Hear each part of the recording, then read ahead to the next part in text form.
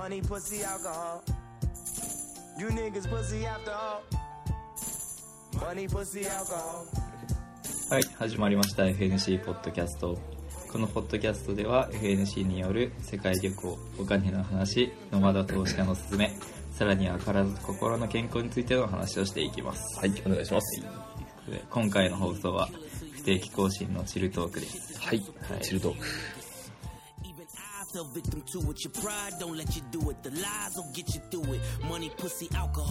最初にお知らせをします。はい。FNC は現在 SNS も配信中ですね。はい。YouTube とか Instagram ももちろん、あと Facebook とかあるんで、ぜひぜひチャンネル登録してチェックしてください。はい、お願いします。はい。今表には出回らないような情報も特別に LINE アットマークで配信していこうと思っているんで、よかったら LINE ユーザーの方は登録もしといてください。はい。はい、今回のチルトーク、海外の魅力についてってことなんですけど、はいはい。そもそもなんで海外行こうと思ったんですか？きっかけとか。はい、きっかけですね。きっかけね。別になんかこれだっていうのはないんだけど、なんかちっちゃいのがどんどんこう重なっていった感じ。もともと全然興味なくて、英語とか。ああ、そうなんですね。俺アルファベットとか知らないぐらいだったから、他のとこなんか割とこう4とか5とか取ったんだけど、英語だけこう2とか3とか。あ、そうなんですね。本当に興味なくて、何もなんか、なんでっていう。なんでって感じ。そう。だって外人いないし、そう知らんしみたいな。確かに話せなくても日本じゃ、別にあれですもんね。で、それで12歳の時かな、中学帰る時に、LA みんなで旅行行って家族で。で、NBA バスケやってたから、その時、兄貴もバスケやってて。そう NBA 見に行って、LA に、そう。レイカーズじゃなかったんだけどね、クリッパーズっていうとこと、ティンバルブスっていうとこで、俺がその時好きだった、絶対わかんないと思うけど、ガーネット、ケビン・ガーネットっていう選手がいて、その選手俺かっけえなと思ってて、ユニフォームとか持ってて、で、それでその試合見に行って、それが初めてだね。それが初海外ってことですか？そう。12かな。13になるときで、それでなんかハリウッドとか LA とか見て、そう今思ってすごいよね。母ちゃん、俺と兄ちゃんとで父ちゃん全然英語とか喋れる。まあ喋れるっちゃ喋れるけど、まあでも LA 歩くレベルじゃないからね。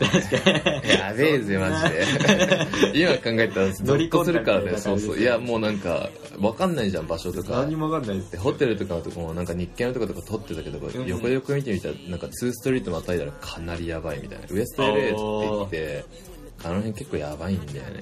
結構紙一重なんだよね。わかんない。で、なんかすごい助けられたよね、やっぱり日本人の留学生の人とか。なんかバッグとか持っていけないんだよ、コンサートとか、ボムとか、テロとかあるから。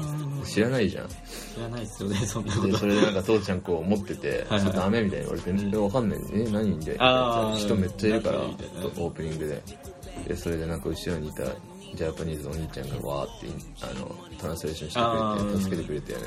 で俺らも入っちゃってたからもう俺と兄貴行こうみたいな母ちゃんどうしていいか分かんないみたいな。確かにどうしようってそうすごい状況。そんな感じだったよね。でそれがやっぱキックですかね、海外カルチャーね。でそっからこうちょこちょこ興味持って、でなんかそうだね、でも映画とか好きだったけど、ガチで勉強しようっていうのはなかったかな。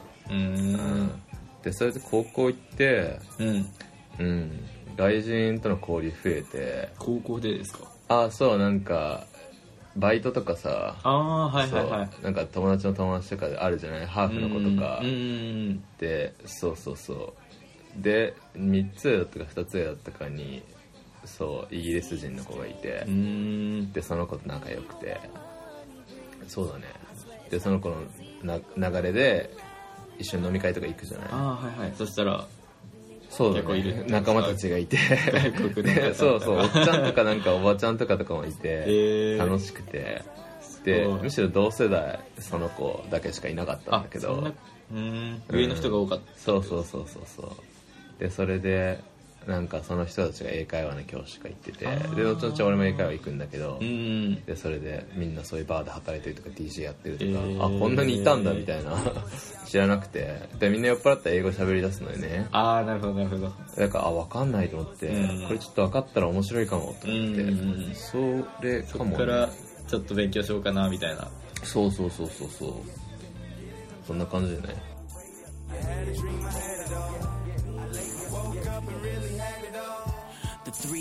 はい、ということで、じゃあ逆にりょうちんはその理由はあったの？海外ですか？そうそうそう。英語？なんだ海外が先なのに英語が先？俺別に海外が先じゃないんだよね。英語喋れるようになりてえと思って、じゃあアメリカじゃねっつってアメリカ行こうみたいな。別になんかアメリカの大学で勉強してからどうとかいう話じゃなくて、そう普通にこうなんかアメ人みたいな喋るようになったらちょっといいなと思って、そんな感じでも慣れてるからね今ね。そうですよね。間違えられますからねアメリカ人に。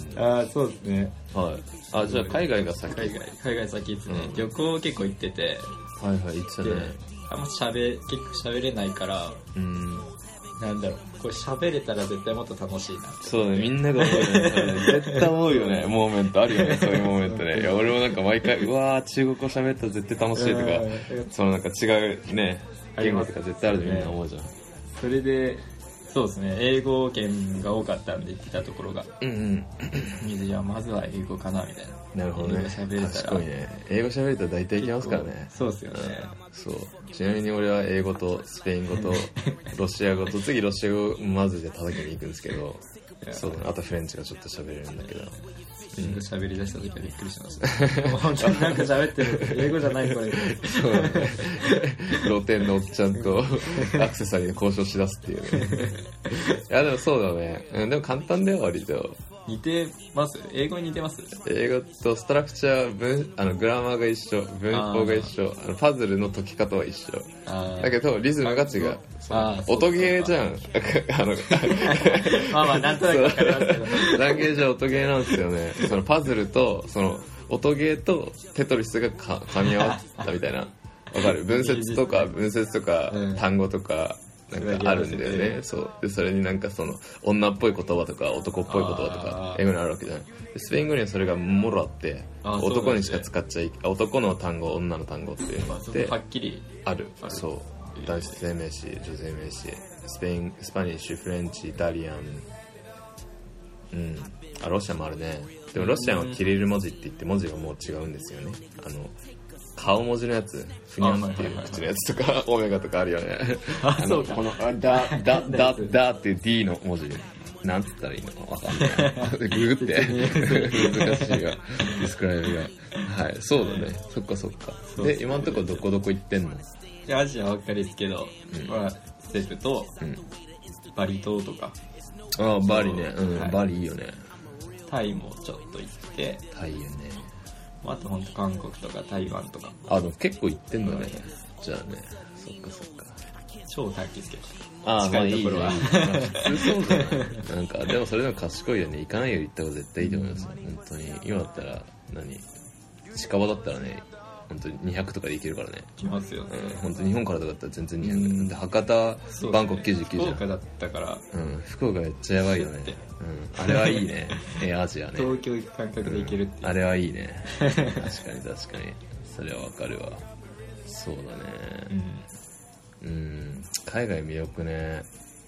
大学アメリカ行ってたんですけど、最初勉強し始めた時、とかもう全然もうゼロじゃん。やべえと思って。日本で結構やって。日本で俺を受けて日本でパスしていった。そうですね。でも向こう行ってから気づいたのが、ほとんどのスチューデント向こう行ってから向こうで勉強して、そっから入るみたいな。で、トーフルって言うんですけど、トーフルにもいろいろあるって俺知らなくて。トーフルにいろいろあるんですか？そう、試験がある PBT とか CBT とか IBT とかあって、俺 IBT って言って一番難しかったらしい。知らんけどね。でも俺その後 PBT かな受けたけど、900万、600だって500だったっけな、忘れちゃったけど、俺88%ぐらいだったもん。やば。俺だって最初何十も取れなかった65とかだったからね。だって120点満点中俺多分65点とか半分ちょい68とかだった気がする。それでもなんかだった気がする。最終的にそこでもその後あれだよ、2年ぐらい経って受けたら116とかほぼめっちゃちょろいじゃんとか思ってる。そんなもんですね。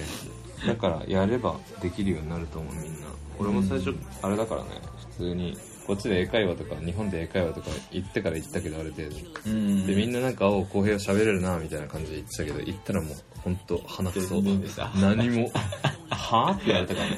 スタバ行ってなんか、これ、そう、コーヒーくださいって、Can I get a coffee please? みたいな感じで言ったら、はぁって言われて、みたいな。そう、はぁって感じがなんか強えんだよね。あ、確かに。それで心、おーきますよね、あれ。そう、もうちょいなんか、なんだろうな、excuse me? みたいな感じで来てくれるんだから、可愛い感じで来たかと思ったっけ。はぁみたいな感じで言われて、おー、コーヒーみたいな、ファークとか思って。